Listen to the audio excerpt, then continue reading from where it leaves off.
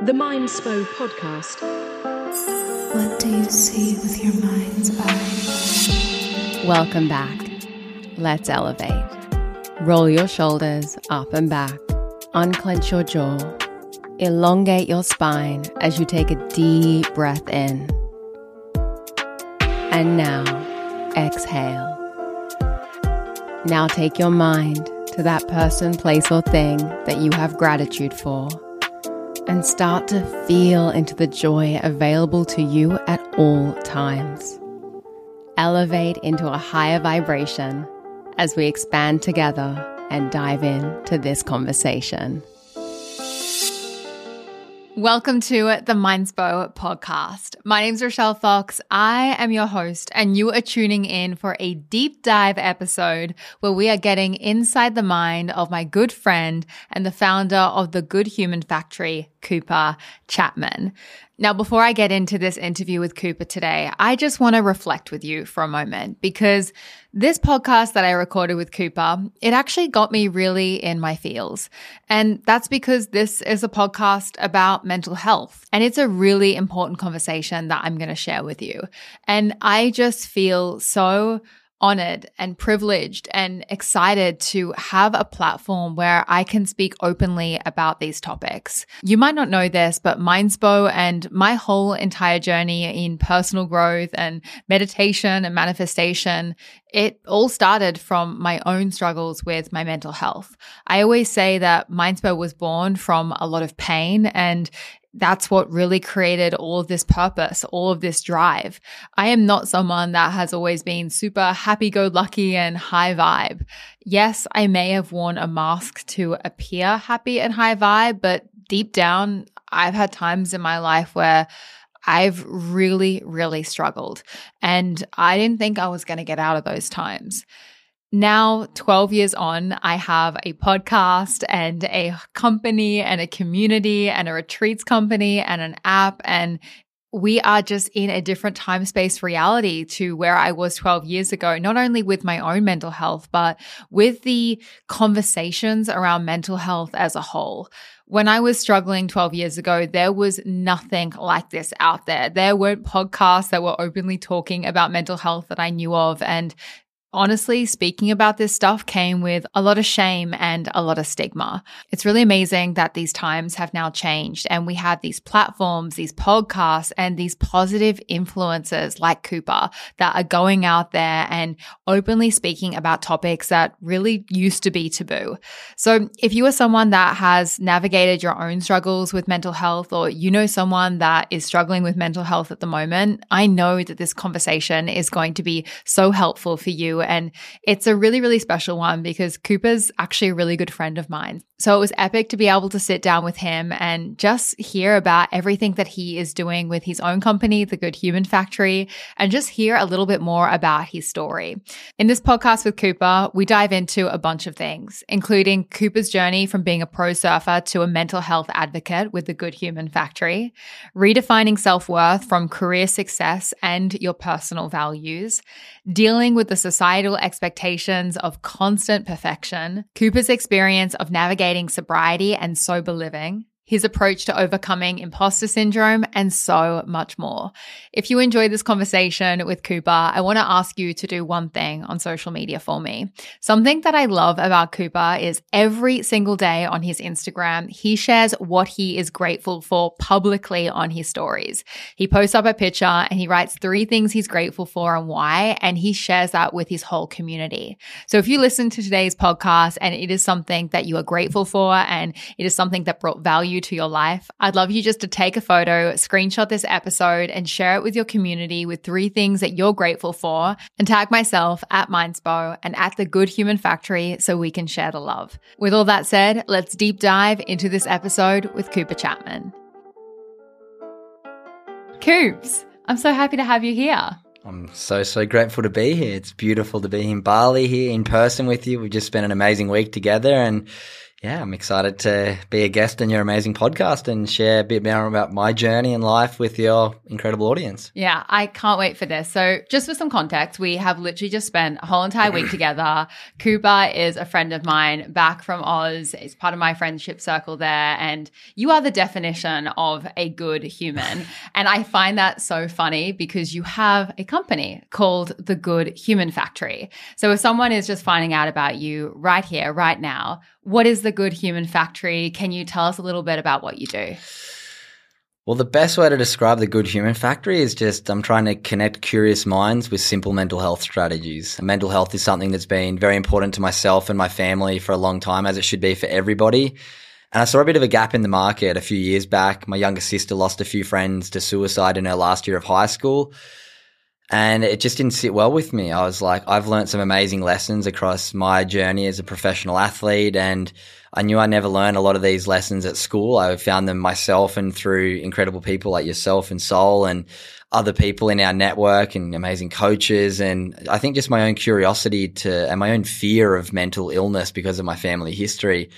And I learned some amazing things along my journey, and I'm continuing to learn those things. And now, I've created an organization that is all about just connecting curious minds with some of those strategies and trying to go a little bit outside the normal realm of what mental illness is. I think mental health always gets touted and named as mental illness, but I'm trying to really just expand people's consciousness to realize that mental health and mental illness are not the same thing. Mental health is something we all have, and mental illness is something that affects about 20% of Australians. So I've made it my purpose and mission to learn as much as I can and then share it with as many as I can to hopefully improve their lives.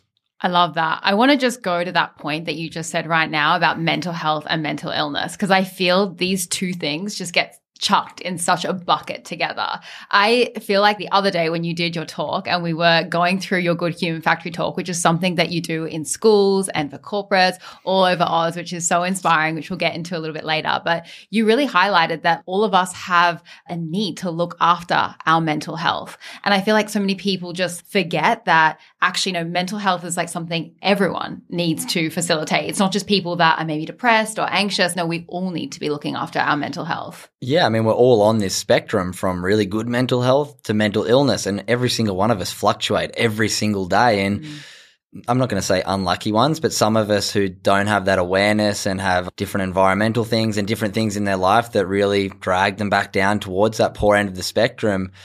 Yeah, we're all on that spectrum somewhere, and we move up and down. And I feel like if we're conscious of it and we're making choices that bring us up that spectrum, then more of us can be living that healthy, happy, great well-being life that we all are striving for. But a lot of us are just so unaware of that. And I think because we always look at mental illness like depression, anxiety, suicide are the three words that come up usually when you mention mental illness, I think it kind of makes people really fearful of mental health. And most people, you say mental health and they think of those three things as well. So I'm just trying to encourage people to think of it in a different way and go, you know what, I have mental health just like I have health, and I need to do some things to take care of it. Yeah. And I want to circle back to a little bit of your history. So you said that you had some stuff in your family that went down. Would you mind talking about what was it that was that fear that made you go in this direction and really just like boldly start talking about these subjects?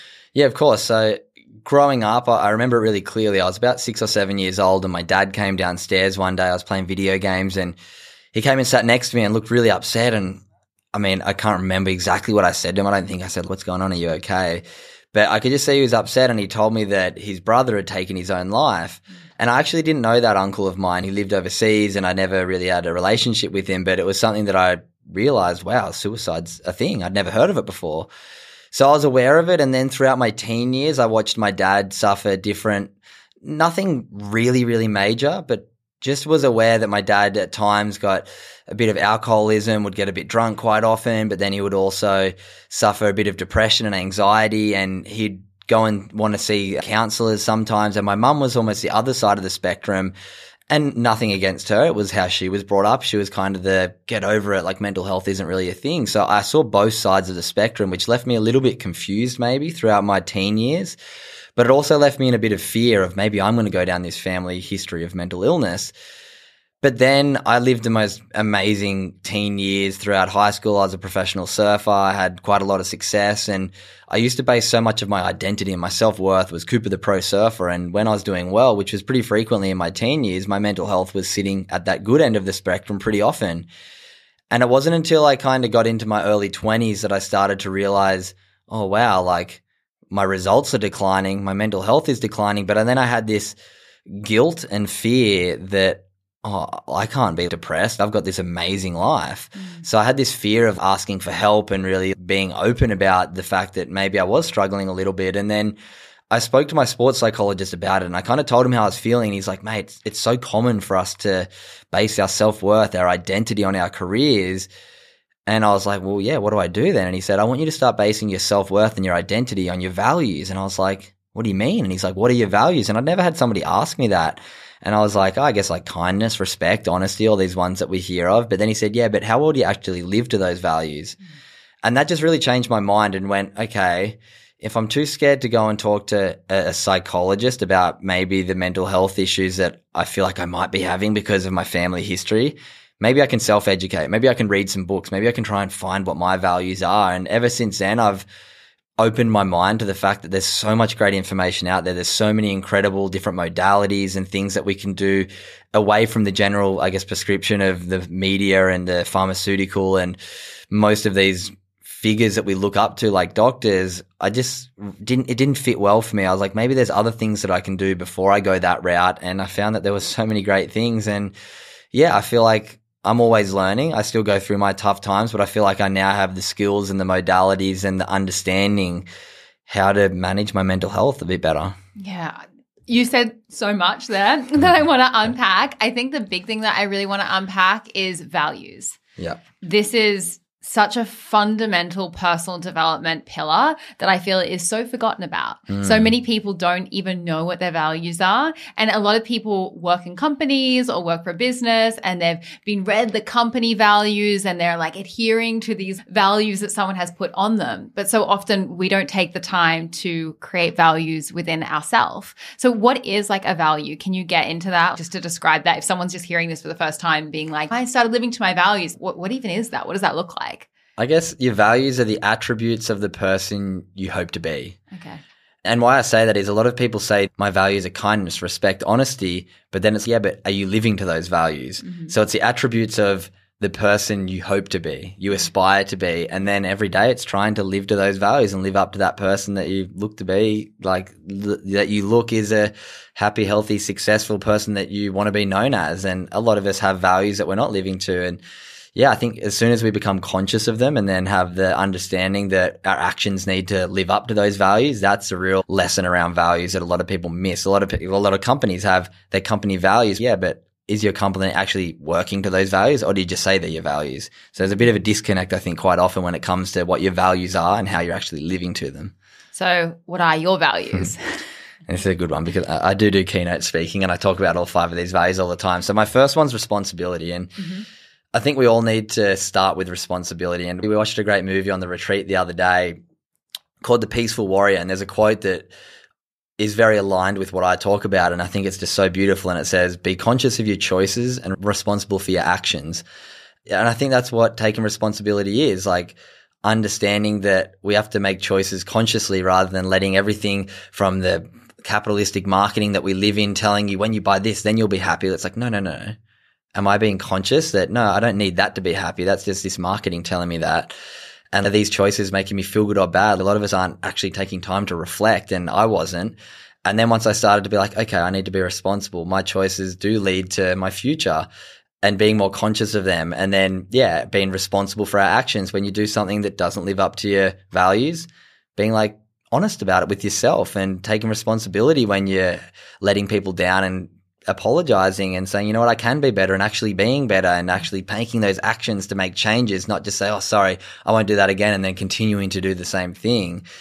So I think the first one's responsibility, understanding that we have to be responsible for our actions. My second value is gratitude. It's something that I absolutely love. I know you talk about gratitude a lot. I think it's a thing that we all need to practice. When we start to look at the things we have in our life rather than the things we don't have, it starts to change. We start to realize there's so much that we can be grateful for. And my dad always said to me as a kid, appreciation, not expectation, Cooper. Appreciation, not expectation. And I think at times it was because he was a bit of a scab and didn't want to buy us all the extravagant things in life. But now I look back and know he's just trying to drill into me gratitude. Mate, you can always have bigger, you can always have better, you can always have more. But when you start to appreciate less and what you already have, then you don't need as much. So gratitude is such a beautiful thing. I practice it every single day. It's super important to me. The next one's empathy. Empathy is something that I feel like we can all get better at. I break empathy into 3 little categories. The first is listening. We all can listen better, me included. It's something I struggle with. My partner is really helping me get better at that. She calls me out on it, and instead of biting at it and taking the judgment as if it's a negative criticism, I go, oh wow, she's just trying to improve me. Okay, I can listen better. The quotes are really good for me. They trigger my memory and trigger my responsibility, I guess. So one of them's listen, don't just wait to talk. And I always catch myself waiting to talk or waiting to share my thing. So that's a good one. And then the other one's be interested, not interesting. And that's a great one from a guy, Ben Crow, who's a mindset incredible coach from down in Melbourne. And I always think back to that one because we all have such amazing stories to tell, but you learn so much more by listening. And then also with empathy is respecting other people's feelings and emotions, realizing and taking a step back and going, yeah, we are so different. We all live a different walk of life, and that's okay. There's no right or wrong. There's just the way that somebody likes to do it and the way that somebody else likes to do it. So just being okay, just because this is the way that I do it and I think this is the right way doesn't mean it is the right way. And then the last one is judgment. We don't need to judge people. It's such a toxic thing to do, thinking that you know better, or we're all just different. So that's a big one for me, empathy. Third one's mindfulness. I've learned so much from you and Sol around meditation and being present, but I think meditation's kind of the practice to build more mindfulness as a value into our life. But mindfulness is just being present, being in the present moment. How can we connect to our senses? How can we be where we are? And that's just one that I always try and practice, being mindful, looking into people's eyes when they talk to you, actually sitting there and being present, not thinking about the future, not thinking about the past, just trying to be in that present moment. And it's something that's super important to me. And the last one's kindness. Kindness is a beautiful value that we should all have. It's something that we all know what it is and we all do have, but the more I've got into this mental health industry, the more science I start to read about is that kinder people are happier people. There's so much data that leads to this. And sometimes we just need to, realize that and realize that I don't need to buy this new thing to be happy. I need to be kind. And I'll give you a good story of that. I love telling this story, and you've heard this before, but I'll tell your audience. I was in Japan for a surf comp when I was about 21 years old, really struggling with my identity, and me and my friends all lost in the first round of this event. And we're all pretty down on ourselves, and we're what are we going to do to make ourselves feel better? And we're let's go to Tokyo. We'll go buy ourselves we'll go on a shopping spree in Tokyo. That'll be fun. So we go to Tokyo, we buy a bunch of stuff we don't really need, and we're feeling a little better. We come back that night and we're having sushi at a restaurant, and I'm sitting next to the guy making a sushi, and we're just having a bit of a chat. And he said to me, how's your day? And I was like, we lost in the surf comp. We're pretty disappointed, but we went to Tokyo. We had a really fun day. We saw some sightseeing. And we bought a bunch of stuff, so we're feeling pretty good. And he said something that stuck with me, and I'm sure every listener will remember this story from now on. And he said, you guys have got it all wrong. And I said, what do you mean?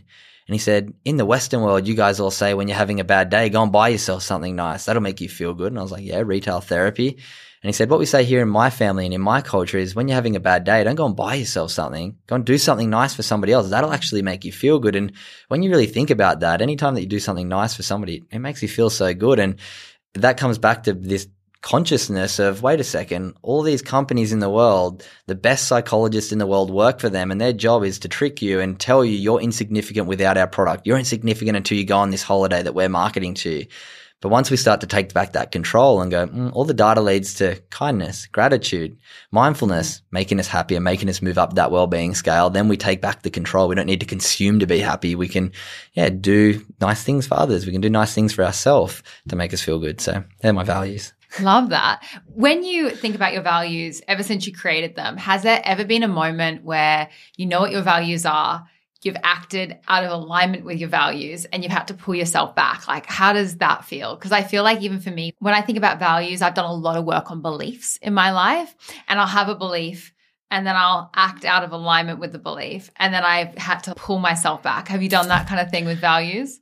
Oh, a lot, especially the responsibility one's the first one. Because I know so much great information, the amount of times that I feel guilty about doing stuff that I know doesn't really align with my values, whether it be understanding how good exercise and being in nature is for me. And I've gone 3 weeks without training and doing any movement or going into nature, like that makes me feel guilty and I'm not taking responsibility. But then it counteracts the fact that I know with kindness, I need to be kind to myself, because the world's a big paradox and contradiction, but it's just about understanding that, we need to be at least aware of these things and then we can make steps in the right direction. But I'm so far from perfect and my values evolve all the time, and you can always be kinder. You can always be more grateful. So it's not like there's a finish line. There's never a destination with this stuff. It's like as long as you're walking in the right direction, it's all good. Yeah. So it's just always about being aware of it and trying to live up to them every day. And if you don't, that's okay. Tomorrow's another day. Literally asked you that because I knew that's what you were going to say.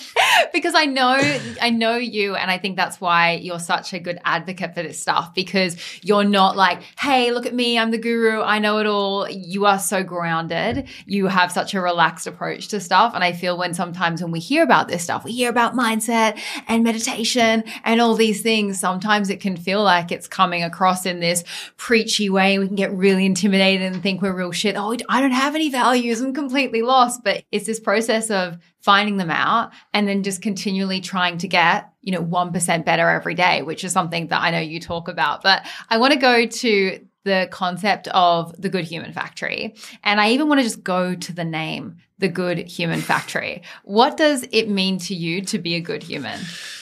Oh, I guess I'll go back to what I said before, being conscious of your choices and taking responsibility for your actions. Mm-hmm. But yeah, the Good Human Factory, it's a funny one. Where I came up with the name, I didn't realize for years that people must have looked at me thinking like I call myself this good human. But when I came up with, I didn't even come up with the name. When my sister lost her second friend to suicide in like a fortnight of high school, and I was like, I need to do something about this. And that's where I just had this urge to go and share with school kids my story, and maybe it'll help some of them. And I went and spoke to my old school teacher, this great guy, Ian Wood from Narrabeen Sports High, who was like a young, cool teacher. We all had that one teacher that we got along really well with. And I was like, mate, did you hear about the 2 suicides at the school? My sister at school. And he's like, yeah, it's terrible. I was like, can we catch up for a beer? I want to just have a chat to you about some stuff. And he's like, yeah, of course. Had a beer with him, and he was like, pardon me, we're just talking. I was like, oh, I'd love to come and maybe share with some of the kids my story. Maybe 1 or 2 of them can pick up 1 or 2 of the skills that I've learned. It might help them. And he was just like, oh, you're such a good human for wanting to come and do that. And I was like, oh, no, I'm just like literally hate seeing that kids are taking their own life. Like, it's so sad. And then he was like, oh, you should. And then he opened my mind to the idea of like entrepreneurship, and that, hey, not only is there an awesome way that you can help a lot of people, you can maybe start a business in this if you want to go down that route. And I was like, oh yeah, cool. He was like, there's good money in public speaking and blah, blah, blah. And I was like, oh yeah. And then I was like, what should I call it? And he's like, why don't you call it like the Good Human Factory? Like, people come to your workshops, come to the content, the product of what the Good Human Factory is, and they leave feeling a bit better. Like, they come to the factory, they leave a bit better of a human. And I was like, oh yeah, there you go, the Good Human Factory. And then my logo is good with a little smiley under it. And the reason behind that is because my name's Cooper. I'd always sign Cooper, and under the OO, I'd have a smiley. Mm. And then I was like, oh, good as a smiley. It just made sense. So that's where the Good Human Factory came. I love that you tapped on something that I think is so prevalent in entrepreneurship and when we create brands, which is that you name it something and then it's like living up to the expectation of that name or that identity. Have you ever felt that pressure of always having to be a good human because you have this brand of the Good Human Factory? Is that something that you're like internally suffered with? Because giving you some perspective, even Mindspo, right? One of my taglines on this podcast, or not even, this is before this podcast, back on social media, I always used to chuck up Instagram stories that said, I'm a meditation teacher, not a saint. And that was my way of just saying to the world, like, yes, I'm all about meditation and personal growth, and I'll talk to you the cows come home about all these spiritual things, but please do not look at me as your guru. Please do not put me in the saint box, because I felt this immense pressure from being a role model, going out there, having these conversations. And I can just even sense from what you said just then, me being like, oh God, do people think that like I'm calling myself a good human? When we create these brands with the best intentions, sometimes there's this, I guess, like this expectation that we feel like we now have to live up to. Is that something that you've experienced?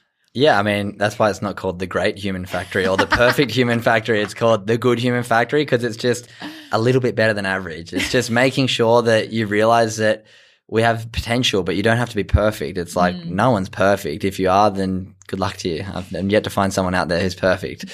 So yeah, that's why it's called the good human factory. Like, we can all be good. Good's not great. Good's not perfect. But yeah, I definitely feel that. That's something that I struggle with all the time. Like, whenever I go out and party or do stuff that in my mind isn't not even in my mind isn't a good human. It's my perception of what other people's view of a good human is. Yep. If I'm doing something that might not align with that, it does make me feel super guilty, but it also motivates me to be better, because if I'm feeling that, then it's probably a bit of a sign that, you know what, I can do better in this area. But yeah, I just don't have any judgment anymore. I'm like, I've made so many mistakes and done so many silly things along my journey that I'm like, I can understand why people do anything, and people have different upbringings and self-beliefs, and there's no perfect out there. So yeah, I definitely feel a weird bit of pressure to be a good human now that I've like reflected a bit more on it. But yeah, I mean, we're never going to be perfect. That's why it's just called the good human factory. Good's just a little bit better. That. I think it's so important to address that, because I think it's actually something that a lot of people struggle with when they have this intention of making a brand or becoming like a coach or going into these sorts of spaces. There's this like external pressure of, oh my gosh, now I always have to say the right thing. Like, even having a podcast. You have a podcast. I've been on your podcast. You have a great podcast, by the way. So Cooper has a podcast, guys, that is literally just filled with people's like really interesting stories. And you really go deep into getting people just to talk about their perspective and their values. And you have people from all walks of life. And I think that that's just such a testament to anyone can be a good human, and everyone is a good human. It's just about working in alignment to your values and doing your best and just getting 1% better every single day. Absolutely. I want to go into surfing. So you have this career now where you're going out and speaking at schools and running these corporate workshops. You've got your podcast, you've got your merch, you're doing all this incredible stuff in this like mental health mindset realm. But you had like a whole past life as a pro surfer. And I actually had no idea about your like pro surfing background. It wasn't until I met you at my mate Alex's house. So we have Alex Hayes, who's a mutual friend who's been on this podcast. I remember when I met you, I had no really idea about your past. And then my editor of this podcast, who's worked with me for 6 years in it, she's like, oh my God, you're with Coops. Like, and she like knew all about you. And I was just like, oh, shit. Like I had no idea that this was like Cooper's whole entire past. And you have a very rich past life in surfing, and you obviously still surf and you're an amazing surfer, but like that's wild. Like, you've been a pro athlete and now you are doing a whole entire another industry. It's really so interesting that you've had such a wide length of things that you've done in such a short amount of time. Yeah, it was a big part of my life, I guess. Majority of my life, I was a pro surfer from leaving school. I had quite a successful junior career. I won an Australian title when I was like 14 years old over at Margaret River in the under 16s, which led me on to, throughout high school, getting to represent Australia and wear the green and gold and travel all around the world for world titles. When I was, in high school, I went to Ecuador, Panama, Peru and New Zealand for world titles when I was in school, and we won a few gold team medals, which was pretty special to represent your country. And then from there, I finished school and was sponsored by Hurley, making pretty good money when I finished school. So I traveled the world for 10 years as a pro surfer. Pro surfer. Like, I remember when I found this out about you, I had no idea. And I'd spent like a week with you just coming over to Alex's. And I was like, I remember I Googled you. I was like, Cooper can really surf. I was so impressed. Like, it's so wild that you've literally had this full thriving career and then you've taken that and you continue on. Yeah, it's funny. People now, and it's funny because I used to I'd go out and like, this is my ego and this identity thing. Like, I'd want people to know me as a pro surfer. And not many people did. And now the work that I do, I get so many people like, oh, I love your podcast. I love the work you do. You've helped me so much with stuff. And I don't want the attention anymore. But it comes to me now that I don't want it. Whereas when I was a surfer, the ego wanted it. But yeah, I mean, I had a pretty nice surf career. I never got to, in surfing, like the elite is the top 32 in the world. And I never got to that. There's like the next tour called the qualifying series or the challenger series now, which is sort of the next 100 in the world, trying to get in the top 10. So the top 10% of that 100, which you have to qualify into even that 100, which is quite difficult for most. And I competed on that tour for 9 years and was ranked, in the top 100 surfers in the world for 8 or 9 years, from sort of 19 to 27. And then I started the Good Human Factory when I was about 26, sort of like right towards the end of my surf career. I started to understand that there was a bit more to life than this. I realized how insulated the surf world was, and I was always trying to be something that I maybe wasn't in surfing. And I had the most amazing friends and traveled the world and had this incredible life. But I lost my sponsor when I was like 23. And then for the last 3 years of my surf career, I was working full time as a tradie, sort of digging holes and saving as much money as I could to go to the next event and travel the world. So it got to a point where I just didn't have the support financially to be able to do it. And I was doing it off my own bat. And yeah, I just got to a point where the Good Human Factory started to grow. COVID hit. All my events got cancelled for a year. The Good Human Factory was growing. And yeah, I think my purpose just shifted a lot. And I look back with nothing but absolute gratitude for my surf career. I traveled the world surfing for 10 years. I feel like I had an amazing career. And it's like funny. I look at it like, oh, I didn't get in that top 30 in the world. But then you also go, if you're in the top 100 in a sport, like in AFL, there's like 500 people in the AFL. Like you're in the top 20% of the AFL if you're in the top 100, and that's just in a small Australian sport. So globally surfing, I was in the top 100 for a long time. So yeah, I look back and understand that I did have quite a bit of success, which yeah, I feel very lucky that I learned so many great lessons, so many great cultures, people. I traveled the world with it, and it really springboarded me into the career that I have now. I feel very blessed that I have a bit of a profile from my surfing that's allowed me to leverage that into my career now.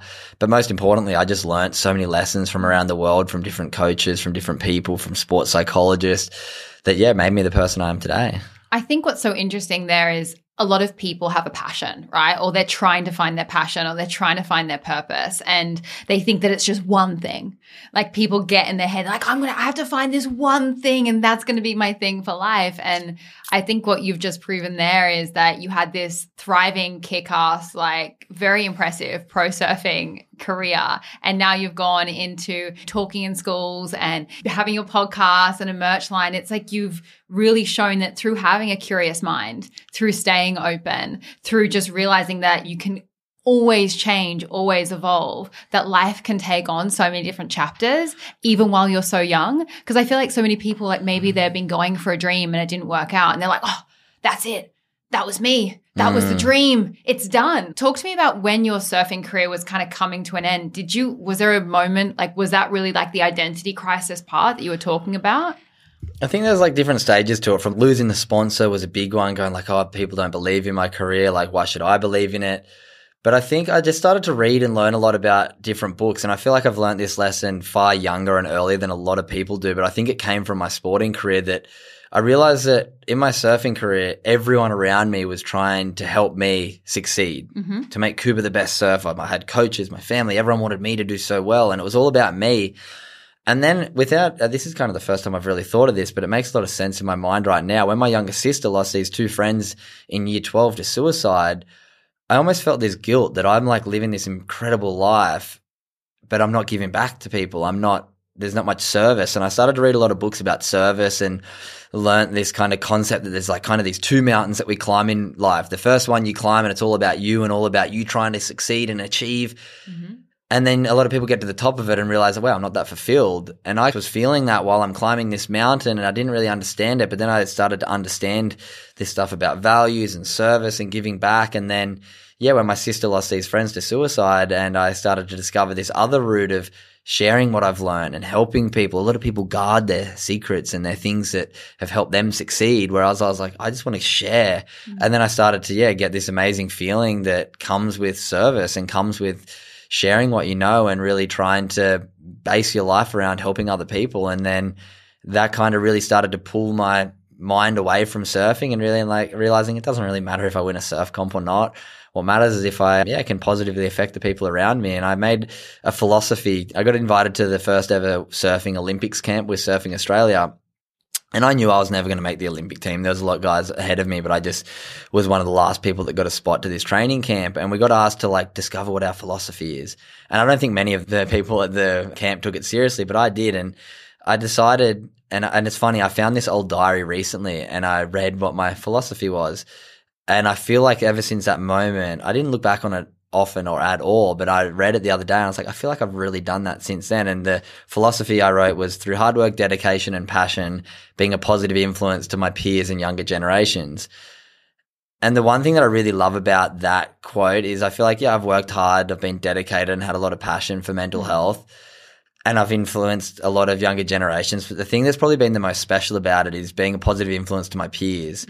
And that's what means the most to me. So many of my best friends now, from you guys to a lot of my best friends, I've moved to the Gold Coast since sort of starting the Good Human Factory and met all these amazing people who are achieving so much.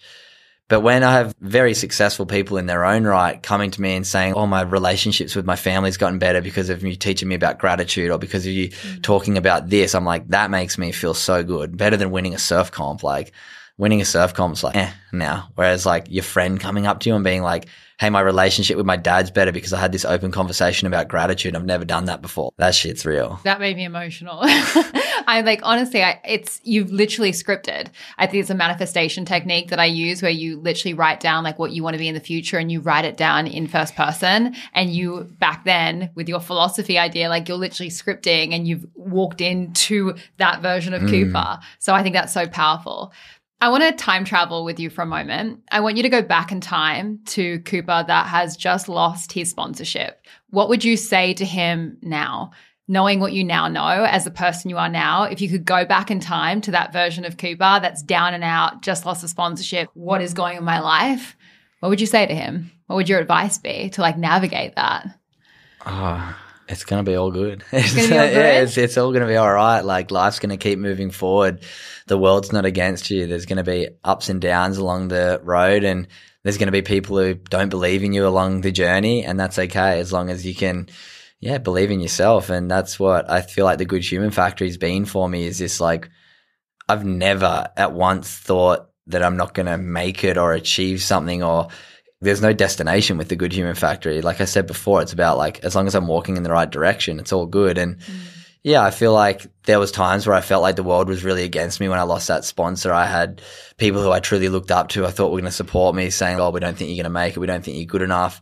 And in hindsight, I guess I didn't make it to where, so they were right. And now I have the kind of humility to be like, you know what, they were right, rather than being against it, just accepting that sometimes we don't reach our goals, and that's okay. And that's why, instead of basing my identity and my self-worth around reaching goals and making career achievements, it's been around, all right, how can I live to my values? It's a far easier yardstick to kind of reach all the time.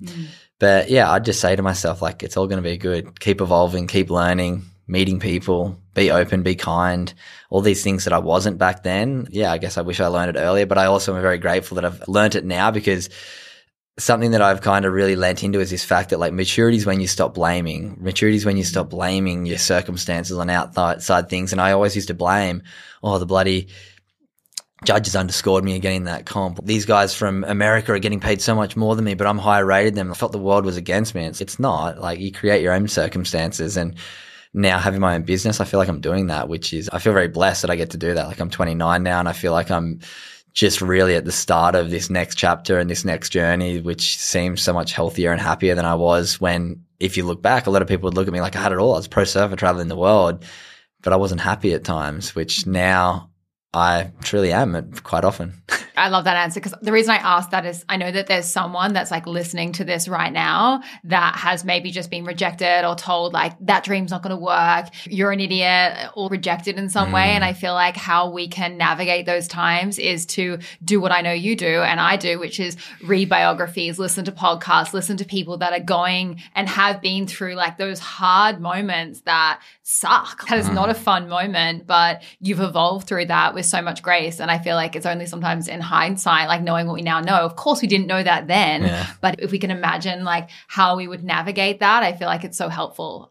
Dude, there's so much I want to get into. I want to talk about sober life with you because this forgot about that. No, I know you forgot about that. So I think this is so fitting. I probably haven't told you this, but you doing your 1 year sober, you did a whole entire year, 28 and sober, which you documented on your podcast as well. I was really inspired by that. I remember when you were doing it and I was like playing around with the idea of stopping drinking.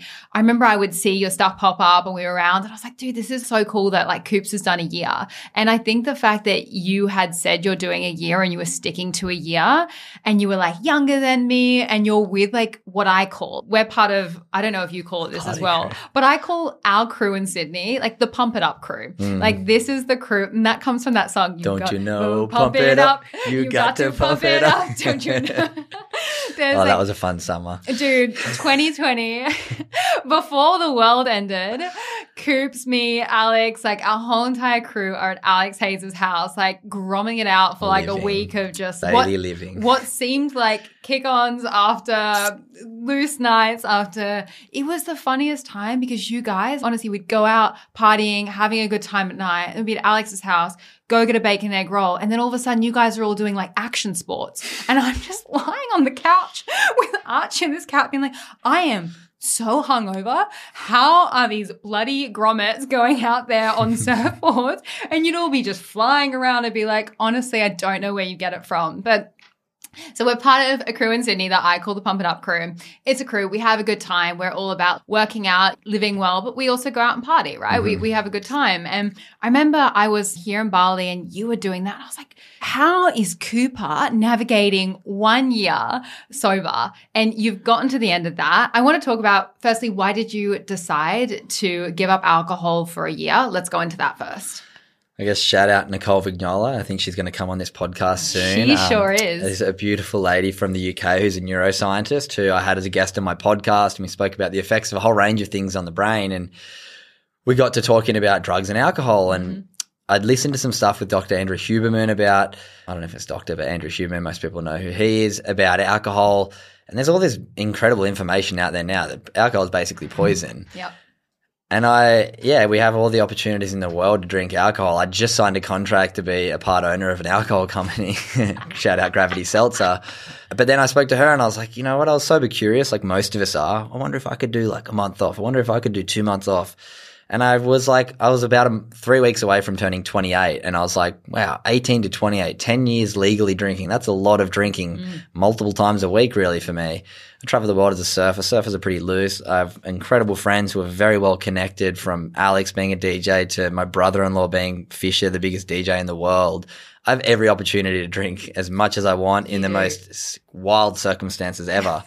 But I said to Nicole, I was like, you know what? I'll take a year off. And I just said it on the podcast. And I just read a book from this guy, Jocko Willink. And I loved a quote that he talks about, the discipline equals freedom. And I feel like this fact that we all think we're free, we get to live this life, we can go and drink whenever we want. But I was like, no, freedom is when you can say no. And I couldn't say no to alcohol. So I was like, you know what? I can do a month off, 2 months off. But I was like, if I can do a year off, that's really saying no and not being swayed by the cultural norms and the alcohol marketing that's on every TV ad all day and on every billboard around the country. It's crazy how much we get marketed, and they drink responsibly at the end. It's kind of heavy when you really think about it, how much we get marketed to do it when it's poison. If it got discovered right now, it would be put in a poisons cupboard in a lab, but we get fed it all the time. So yeah, I was like, you know what? I'll do a year off. And I just said it. And I was like, to keep myself accountable, I was like, I'll do a podcast episode every week and document the journey. And yeah, I did 52 episodes of the podcast. I didn't have a drop of alcohol for the year. And to be honest, it wasn't like I felt like way better, but it was more so the mindset to know that I can. I had that control, like I had the discipline, and I was free to take a year off. It's a testament to the kind of person that you are, that on a podcast you commit to a year of no alcohol. I just think that is wild, because when I committed to this journey myself, I was, am I going to do this? Am I not going to do this? I got this intuition from my higher self, and I didn't like the intuition. I was like, dude, guides, whatever this universe thing that talks to me is, usually you don't tell me what not to do. Normally it's like, Rochelle, go and do this, go and do that. And this was like, you will stop drinking for a year. And I was like, what if this wedding's on? I was like, who the fuck are you to tell me this? Like, calm down, boys inside the head. I wanted to dismiss it. A lot of people ask me when they find out that I'm not drinking, everyone's like, how do you deal with social situations? And I'm kind of at this point where I'm not going out as much as you are. I'm in a little bit of an insular bubble. I feel like I don't get the peer pressure that you do or that you would have. How did you navigate it? Because I feel like you were around people that were drinking more and there was maybe more peer pressure than what I've experienced, or no? I mean, I'm lucky. The people around me like knew that I was doing it, and didn't give me that much. No one ever gave me pressure. I think because I announced it and I was doing like a podcast about it. All right, yeah. It was pretty like, oh yeah, he's not doing it. And then nights where I'd be out and someone would be like, oh, you want a drink? I'd be like, no, I'm not drinking. And people would be like, oh, come on, righto. And then I'd tell them why I'm doing it. And most people would be like, oh, I wish I could do that. It's something that we all want to do and wish we could all do. And I say to people, you can, but. Isn't it wild though? Like so many people have said that to me as well. I feel like we're very lucky with our friendship groups because I feel like so many people say that they have a lot of people like peer pressuring them. And they just don't feel like strong enough to say no. But I find it so interesting that when you actually have a non-preachy conversation with someone about not drinking, and you don't go into this kind of energy of, oh, yeah, I'm not drinking and I'm amazing. The minute you do that, people are like, you're a tosser, fuck you. I'm going to go and have a shot and you can have a life. Like people get annoyed at that because they hate that kind of energy. And I totally understand that. But if you're just super chilled about it and you're not preaching, people are so curious. Literally, like you said, people are like, how are you doing this? How has it been? I feel like every time I meet someone out when I'm not drinking, I have a half an hour like personal podcast with this person about how it's going and all the differences I feel. I want to talk about discipline. So you feel that you got some more discipline from not drinking? I just knew that I could do it. And like you're saying, you talk to people out and they go, oh, I wish I could do that. And you're like, you can. And it was like something that, I just struggled with. I drank alcohol for 10 years, really more than 10 years, from when I was like 14 years old most weekends. I was like, let's see if I can do a year off. And now I know I can. And I think what you said there about this not judgment was a big one. Like I never preached it to anyone. I never told anyone else not to drink. I was like, I'm just trying to do this for myself. I'm not trying to do it for you or anyone else. And it's just letting myself down. No one else, if I cracked, like I could have gone and had a beer if I wanted and told on the podcast that I didn't. But I was just like, no, I'm just doing this for myself. And I think it's something that we should all be able to do is like say something and stick to it, but it's hard. There's sways everywhere. But what I realized so often, like I'd see myself in other people when I'm out and I was like, ooh, that's me, like every weekend. That's not that healthy for myself, but it also isn't a good image for the good human factory. There's that self-consciousness, what we talked about before, like, what's a good human? And I was going out and partying pretty loose, pretty often for the first 2 years of the Good Human Factory. And since the year's over, I've gone out and partied quite a bit, but I have a very different relationship, I think, with alcohol now. I pick my battles. I've got an incredible partner since doing the sober journey. We started dating basically right when it started. And she doesn't drink that much. So I think like it's the environments you put yourself in. So I've been lucky that I've had supportive people around me and I haven't had like people real pushy. And then I just detached myself from it a bit. I went out a fair bit the first couple months and then I was just kind of like, I don't need to go out. I'm going to live a life of plenty of good partying. Like I said, Fish is my brother-in-law. Alex Hayes is my best mate. I've got plenty of good partying ahead of me in my life. You do. I was just like, you know what? I can always say the rest of my life that I never had a drop of alcohol when I was 28. I love that. How funny is it, the idea of like going out and knowing you're going to have a big night or you're wanting to let loose and then being like, oh God, what happens if someone comes up to me and I'm drunk? I'll never forget I had a moment like that. So there's this Aussie festival, For the Love. I'll never forget. I was at the Queensland one and it was years ago and it was before COVID and I'd had quite a few drinks and over the space of an hour when I felt like I'd probably had one too many drinks, I had 7 people come up to me and tell me that they'd done the meditation course. And I remember I just turned around to Chris. I was like, we need water and a sausage roll and a pie or anything to dry out this alcohol because there are way too many people here that are Mindspo students. And it was like the first time, and because I don't go back to Australia, and it was like my first time going out and partying, being at a festival and having people come up to me while I was drunk. And I honestly, talking about like identity, I had this like full moment where I was like, yo, I don't know how to act in this situation. Like one, I just want to be myself and let my hair down. But on the other end, there's this like inner self-conscious part where I'm like, I think the next day I literally posted up in my stories, I'm a meditation teacher, not a saint, to anyone that saw me yesterday. Well, I had all these people keeping me accountable. I went to a Rufus concert in Sydney. Yeah. And I was walking around with just like a Red Bull in my hand. And within like 10 minutes, I think I had like 4 people come up to me and like tap me on the shoulder and go, oh, you drinking? And I'm like, nah, it's just a Red Bull. And they're like, oh, okay, good. And I was like, it's like, it's kind of cool to know that people were like keeping an eye on me. Like it happened to me all the time when I'd go out. But that was why I made an announcement about it because it kept me accountable. I think it was so good. I feel like now that I've spoken about not drinking, when I meet people out there and they know I'm not doing it, they're super supportive. Yeah. But it's the odd person that's, is the year up, Rosh? And I'm like, yeah, the year's a month and a half left. I want to talk about what you do at schools. So you go around to schools all around Australia and you have would you call it a seminar, like a presentation? What do you call it? I mean, I call it a workshop, but the best way to describe it is like an interactive keynote. It's kind of a hybrid between a keynote, like I'm out the front speaking. It's not like workbooks. I mean, you did it the other day. Like, what would you call it? It's an interactive keynote. It's a keynote with a few things where you interact throughout the keynote. So it's not just me talking the whole time. But yeah, so I go around to schools.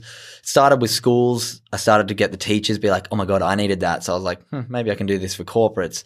So it has a bit of a different feel to it for the corporate group, a couple different examples throughout my storytelling. But yeah, I've been lucky enough to speak to, I think, over 35,000 students over the past 3 years at like 70 or 80 different schools around the country in all different states. And then, yeah, thousands of corporates as well, which has been, I mean, it's crazy, to be honest. I look at it now and I'm like, wow, I just literally wanted to help a few people, and now I get messages every single day that the work that I do and the content that I put out helps people. And like I said at the start, it's all about just connecting curious minds with simple mental health strategies. Like, I don't have all the answers, but I'll happily talk to incredible people, learn myself, and just share what I learn with other people. Yeah. So we're going to have all your details down below. If someone's listening and they like want to get Cooper out to a school, or you got a corporate that could like really use this kind of message, I'll have your details in the show notes for that. But I want to talk about public speaking, because I think there's a lot of people that listen to this podcast or just have a dream of maybe starting their own podcast or going out there, running their own retreat or speaking in public.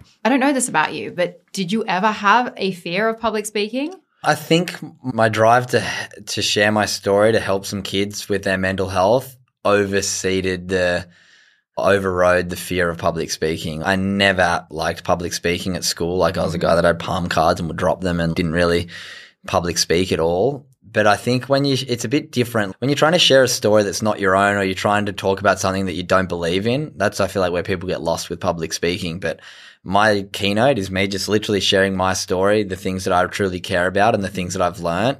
So I find it quite easy to share my keynote, I guess, now. And because I've done it hundreds of times and it's the same one over and over again. But the biggest, I guess, advice is just starting. So many people are looking for perfection. If I showed you the PowerPoint from my first workshop, it is so terrible and it's like barely makes any sense. But I just think I was just passionate about sharing it, and I started learning. And one of the best things that I ever did, because I had so much imposter syndrome, like, I'm not a mental illness expert. I'm not a psychologist. I don't have any formal deep education in this stuff, but I just care. And you don't have to be a mental health expert to talk about mental health. You just have to talk about it. So I guess my best advice is just to start and take feedback. That was the biggest thing for me. I used to have such imposter syndrome that, maybe it's not working. Maybe it's not actually helping. But then I started to get every participant in my workshop to fill in a little feedback form. And I sort of said, out of 1 to 10, how'd you feel before? 1 to 10, how'd you feel after? And I think after surveying like close to 10,000 students and corporates, something like 98.5% said they left my workshop feeling better than they entered. So that's just that pure evidence that I know, okay, this is helping people. Yeah. And then it was like 95% of people said they learned a new way to think about mental health after hearing me talk about it. And 88% said they'll use the skills that I talked about moving forward in their life. So that data and pure evidence gave me this, I guess, dropping of the imposter syndrome, but I still carry it all the time. But it's just about overriding it, because I know the impact that I can have is more important than my fear of public speaking and more important than my fear of being an imposter in this industry. I love that. Imposter syndrome is such a thing. And I just want to say to anyone listening to this right now, and you've listened to Cooper's whole story, you obviously did not come out of the womb a pro surfer, right? You were a pro surfer because you got on a board, you fell off a bunch of times, you got barreled, you got absolutely smashed up in waves, you've had a million probably reef cuts, you've absolutely cooked it, I'm sure, learning to surf growing up, right? And then when you go to public speaking, it's not like you literally just said, I used to fumble my like cards, I wasn't a born public speaker, I didn't feel like this was my purpose, but I had a mission, you had something that was within you where you're like, I need to make a difference. These kids are doing horrible things to themselves, in some cases, like literally committing suicide and like leaving this world. And they might not do this if someone was there, like talking to them about this. I think it's just such such an important thing to remember because so many people have huge dreams, they have a passion, they have something they want to do, but they let this imposter syndrome and this idea of being the beginner hold them back. And they look at people like you that are out there on stages speaking to thousands of kids, and that was literally like one goal doing your surfing, be like, oh, I could never be like him. Yeah, but you weren't born a pro at any of this. You're just one of these people that are like, you know what? I'm going to just keep showing up. I'm going to keep being curious. I'm going to just keep being the beginner and just improve. So anyone listening, this is literally how you get good at anything at life is you just keep going, you take action, you commit yourself to it, and it's something that you can develop within yourself. I'll give you a great quote that's helped me so much along my way, and it comes from this book called The Confidence Gap by this guy, Russ Harris, I think. And the quote is, the act of confidence comes before the feeling of confidence. And so many of us are waiting for that feeling of confidence before we act confident. Yes. But the act has to come before the feeling, and it's so counterintuitive. It's, I guess, the fake it till you make it saying, but it's true. I get up on stage and I pretend I know what I'm doing, and then eventually it's, wait a second, I do know what I'm doing. Whereas if I was standing on the side waiting to feel confident, it would never come. Like, it comes through action. So the act of confidence comes before the feeling. And then another one with the imposter syndrome is, if not you, then who?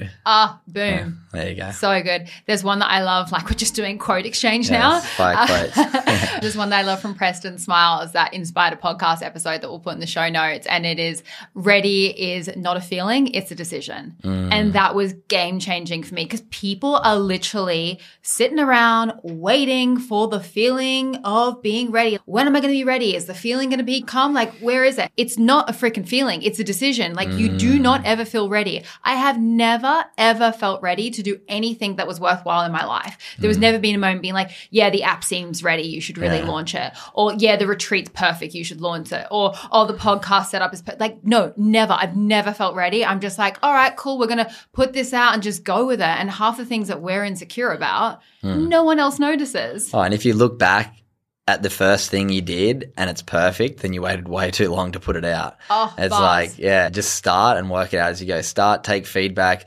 Don't be discouraged by negative feedback. Don't be discouraged by judgment.